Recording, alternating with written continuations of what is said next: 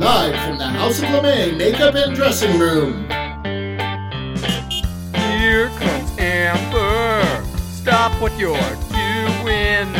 Here comes Amber. She's just doing what she can. Here comes Amber. Cue the spotlight. Here comes Amber with 2 drinks in her hand. The matriarch of fashion, secrets to her glasses, you can't look away. Ask her, does she do it? There's really nothing to it. She's got that feminine game. If you have a party, or if you're feeling naughty, call up the House of LeMay. Here comes your favorite gal. Here comes your queen. Here comes the talk of the town. It's Amber Live tonight. The music starts playing. It's time for cabaret on Amber Live tonight. Hello, and welcome to the Amber Live interviews. This is Russell, producer and co-host of Amber Live. We want to remind you to subscribe to us both here and at youtube.com/AmberLive. You don't want to miss a moment of Amber LeMay, the Larry King of drag queens. There's so much more to the show than just the interviews that Amber does each week. We have hundreds of interviews, comedy sketches, songs, and more on YouTube that you can watch anytime. But in the meantime, you can listen to the amazing interviews right here. Now enjoy this episode of Amber Live Interviews. As obviously you've heard before, this is our 5th season of Amber Live. And for the past 4 seasons, we've kicked it off with a conversation with Francois Clemmons. We had to do it again. Francois, come on in. Oh, it's a great year already. It's a great year just seeing your smiling face. Amen. It's wonderful to see you. Happy New Year. Happy New Year. I said this is the 4th time you've kicked off our year, but this is like a 5th or 6th time you've been on the show. So thank you so much for your support. You're welcome. I'm already looking forward to next year. I am too. But Francois, we've got to catch people up to date. 2023 was not a great year for you. Can you tell us a little bit about that? But at the same time, it was a transitional year. And being a transitional year, I had to give up some of my old habits and things that I had become accustomed to doing or feeling or being a part of. I moved to a new place in my cosmic selfhood as well as physically. And I found this wonderful place called the Residence of Otter Creek. And I call it the Rock.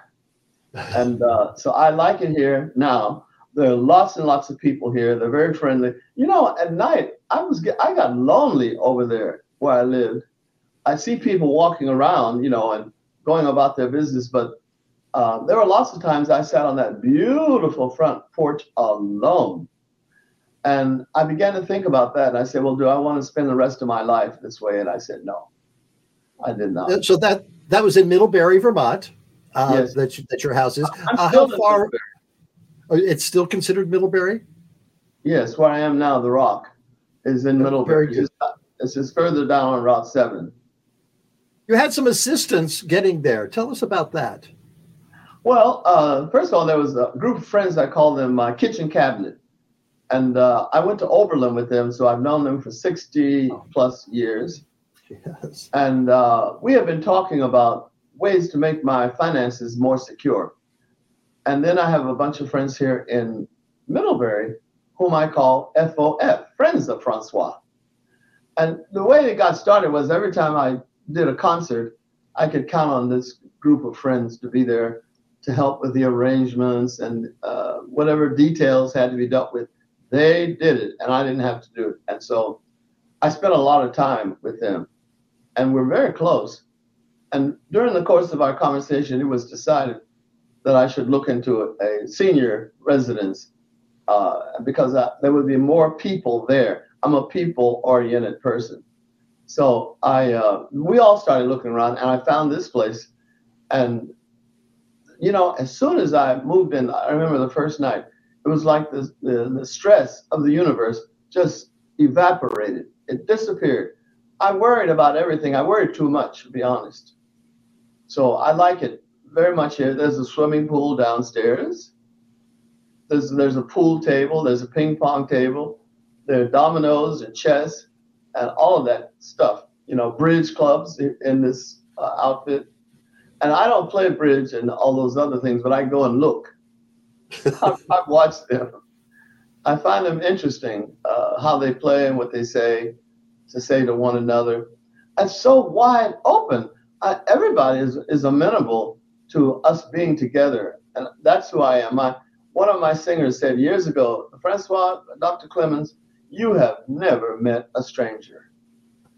And that's how I feel about being here. There are people that I may not have known them for a long time, but we act as though we have known each other a long time. My role on Mr. Rogers kind of set this up because everybody here is about 70 years plus. So they were watching Mr. Rogers' Neighborhood back when with their children or themselves. And we have a lot to talk about that era of my life. They were really very supportive of my work on the program. And so we started the GoFundMe, and a lot of the people here contributed to it. And a lot of people at Middlebury College still contributed, and people who were involved in Pittsburgh in the Mr. Rogers neighborhood show at WQED television. They got in touch with me. Very, very nice people. But I'm just going to say this and move on. The thing that's very sad is I don't have any residuals from Mr. Rogers' Neighborhood. That is not fair. I worked 27 years, and the people who took over the show have a business model that does not include us oldies but goodies. So that's one of the reasons I turned to the GoFundMe, because the meager royalties that I had coming in were not sufficient. I was still singing. I still have engagements, but they began to be less and less. And my health, I've had some health issues, which I think have been pretty well taken care of. But all of that, happening, and you're getting older. So I really had to think about what I was going to do for my future. And I feel these guys came up with a wonderful plan, this GoFundMe. I'm hearing from so many people, who knew me, and they tell me their stories. They tell me how they met me or how they met Fred, how long they have been watching the program. It's streaming everywhere. And once again, I don't get a dime from the streaming, but it's there. So it's like I'm kind of active in their lives as opposed to passive. Well, you wrote one book, and you said you were going to write a couple more. Are you still working on those? Well, you nailed it. That's what I'm doing now. I actually have time and peace of mind and quiet where I can write again, because I stopped over the summer. Since like last March, I wasn't able to write very much because I was being interrupted and dealing with other issues. But now I have quiet. I have an incredibly simpatico environment, and it lends itself to coming up here to my apartment and sitting here in my office. And I've begun to find that person again. I do have things I want to say, and I want to share with people, because a lot of people only know me from that first book, which was fine, or from Mr. Rogers' Neighborhood, and I'm still bigger than that, if you forgive my phrase. But none of that encompasses all of who I am, and I felt like it's not fair. First of all, it's not fair to me to be put in such a little jar and not allowed to spread my wings. So I decided to put time in on the second book to kind of say things that either we didn't have time to, or they weren't appropriate, or the editors and the publishers sometimes felt going into certain other subjects about my great-grandmother, about my father, my granddaddy Saul also. They felt if I went intensely into those stories, they detracted from focusing on the main ideas, which, from their perspective, led to Fred Rogers. And that was an important way of focusing me, but it didn't tell the whole story. So are you suggesting there might be inappropriate things in your new book? inappropriate for a 4-year-old or a 5-year-old. Those little babies can't read anyway. No, I just talk about some real stories about real life and real people that I met. You know, I had a terrible time coming out sexually. So in addition to having been assaulted by this nut, I also, Fred asked me to stay, in a sense, in the closet. And that was the hardest thing I ever did. 10 years, I was very, very faithful. I moved to New York and I decided, you know, I have to get out and live. And there are other complications, you know, that went into there. But he did ask me, and I had this love, a father-son love relationship with him. And he was a surrogate father to me. So when he asked me that, I knew that if he could do differently, he would. But he was kind of in a bind also, because we talked about it. We felt that the guys who were underwriting the program, sponsors, Heinz 57, Johnson baby stuff, and agencies like that Sears was another one. They would not support the program anymore. So, you know, that was his dream. So I decided I would cooperate. I'm not sorry that I cooperated, but it was a tremendously difficult thing to do. Another project you've been doing this year is Around the Sun with our good friend Brad Forenza. Tell us about that. Well, you know, my buddy Brad Forenza called me. I've never met him, but I feel like I know him. We're buddies now. And he's made these several suggestions that I do with him. The one in particular about Around the Sun is like you start as the embryo in your mother's stomach or a baby, and then you have different stages of growth. And that appealed to me a great deal, because I feel that it was headed towards, you know, my part in reality being 70 years old, 79. So that Around the Sun characterized the different ages of humankind. So your babies, and then 20s and 30s and 40s and 50s and 60s. So it really pulled at something inside of me to express what Brad was trying to do. I loved that idea. The whole time you realize I was just a cell going through the stages of life. I never became a real person like this, but it was fascinating to think about that. I liked his idea. I liked some of the other people, and I found them to be very simpatico. And I've watched it a couple of times. Thought Brad's really put something special together. Yes, he has, and he's had some big names, even bigger than yours, on there. Like bigger than mine. No, Jay Rodriguez. Yeah, Russell, play the song that Brad sent us, please. Caterpillar slinks along a fallen dogwood tree. Insectivores could eat it, but instead they just let it be.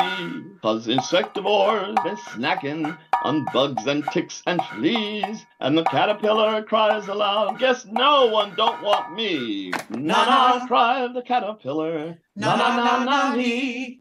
I'm a lowly little arthropod, and no one would want me. Na, cried the caterpillar, na me. I'm a sedentary arthropod, and no one cares for me. But in the spring's renewal, when the forest starts to bloom, catch the beauty of a butterfly leaving his cocoon. Oh, lovely. That's beautiful. And looking at all those guests, we've had several of them here on Amber Live. All right, Francois, we're going to take a little break here, but we'll be right back. So you can give us some clues about how we can survive 2024. We'll be right back. Oh, I can tell you what I think, but I don't know if anybody, I don't know if folks are ready. I think we are. All right. Okay. Oh, what a great interview we have going with Francois, and there's a lot more to come, but I want to remind everyone to go take a look at the amberlive.tv website and check out the shop. that we've got there, because we've got incredible merchandise going on. We added the Vintage Confidential collection recently with some amazing old vintage photos and some good humor mixed into them. So check it out. And that's all at amberlive.tv. And now back to Amber in the interview with Francois Clemmons. All right, we're back with our good friend, Dr. Francois Diva Man Scarborough, Francois Clemmons. Thank you so much again for coming back to talk to us. So we're in a new year, 2024. What are your thoughts? Well, my thoughts are this is a transitional period, and we're going from a way of having related to one another to dealing with the intimacy that's required for our humanity. We're not alligators and cold-blooded frogs or something, turtles. We are a warm-blooded essence, chemistry, and we grow when we hug one another, and that's been part of my philosophy. There is nothing like a hug from someone, and all the senses are involved when you hug someone, and you feel them, and you sense them, and you smell them, and we don't give enough credit to those necessary aspects that happens every time you meet a new person. He or she smells different, or they touch hands, they touch different. We need that, and we are our people who are pulling apart and setting up something separate. I feel we've got a metaphysical challenge before us, and that is the brotherhood, sisterhood, by whatever hood of humankind. We're one. And we're the brown people that are coming up from South America, the black people who are coming up from South America and Africa, they are telling us that they are here to stay. And I think Mother Earth has her mind on us becoming one again. We may not like it. It's like a baby who's fretting, doesn't want to go to bed. You may have to spank him one time to say, you go to sleep.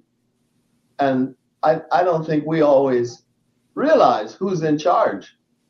It's not us. I like your analogy about Mother Earth forcing us to be together. We created climate change, and she's saying, hey, you created it. Now you got to live together, because they're coming here because of climate change. Very good. So what are your suggestions? What are your suggestions for us living? Believe it or not, I meditate every day. I was meditating before I came on the air today. And there's nothing better than this gift we have that helps us to focus. We focus inside.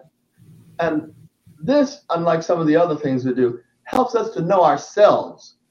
People are not comfortable sitting quietly, getting to know himself, herself, themselves. That, to me, is also a part of this transition that says, hey, folks, sit down. You need to know who you are. Because when we know who we are, we can communicate with Mother Earth. It's such a vital, vibrant, powerful energy to feel you are centered with the earth. And so that's one of the things I talk about when I go out and sing and talk, that people need to take some time and be quiet.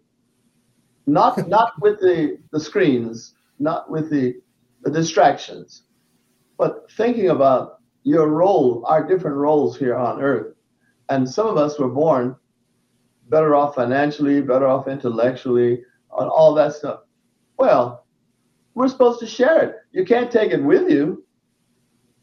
That's one of the things people, they want to build a 300 apartment building, or a car that goes 1 billion miles an hour, when what we really need is to care for one another. Oh, there's so many wonderful things that happens to us when we allow ourselves to care, to love, to be empathetic, and to receive it back. And that's what the universe is telling us. It's a directive. Get to know one another. Get to know yourself. What's your process of meditating? First of all, I like to have a little orange juice when I get up. I'm a diabetic, and I have to make sure that my sugar is fine and I'm not sugar starved. And then I drink water. I sometimes drink as much as a whole glass of water in the morning, first thing.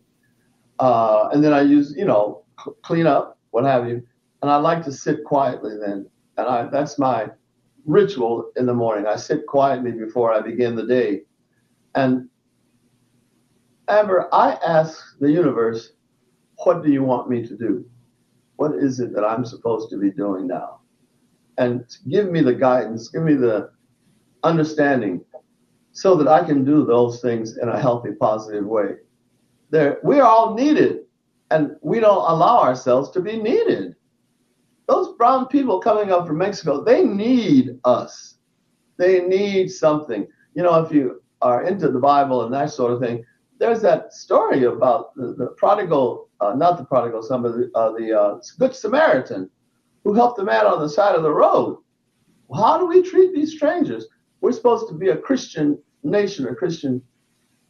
Not very Christian down there on that border. No. And I read a thing the other day that said Jesus Christ was not white, he was not American, and he was not Christian. Well, now, let's figure out what is this then? So that's my philosophy, and that's what people come to talk with me and sit and listen, and I share with them that oneness is coming. We're not going to be able to avoid it. Let's get in on this act and be helpful. We have so many talented people, gifted people, who can be a part of this system of giving and caring. Some of them say, if you're not my color or you're not making the money that we make, you don't belong here. You don't want this, you don't want that. How about a helping hand? That's who's mostly in the position to be helpful. Oneness is coming. I love that phrase. Thank you for sharing that. Another thing you've shared over the many years and many visits you've had here to Amber Live is a song. Could I possibly talk you into singing a song live for us? I've been thinking about this the whole time, especially for you. My Lord, what a morning. Whoa, my Lord, what a morning. Oh, my Lord, what a morning. When the stars begin to fall, when the stars begin to fall, you'll hear the trumpet sounds to wake the nations underground. Messages of my God's right hand. When the stars begin to fall, when the stars begin to fall.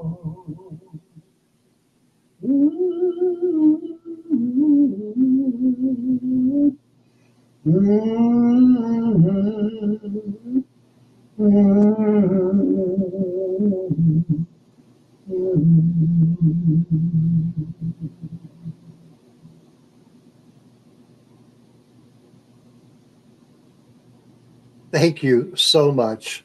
It's going to be a good year. If I start off with you singing that song, it's going to be a good year. Yes, my Lord, what a morning. And thank you so much for remembering me and inviting me back.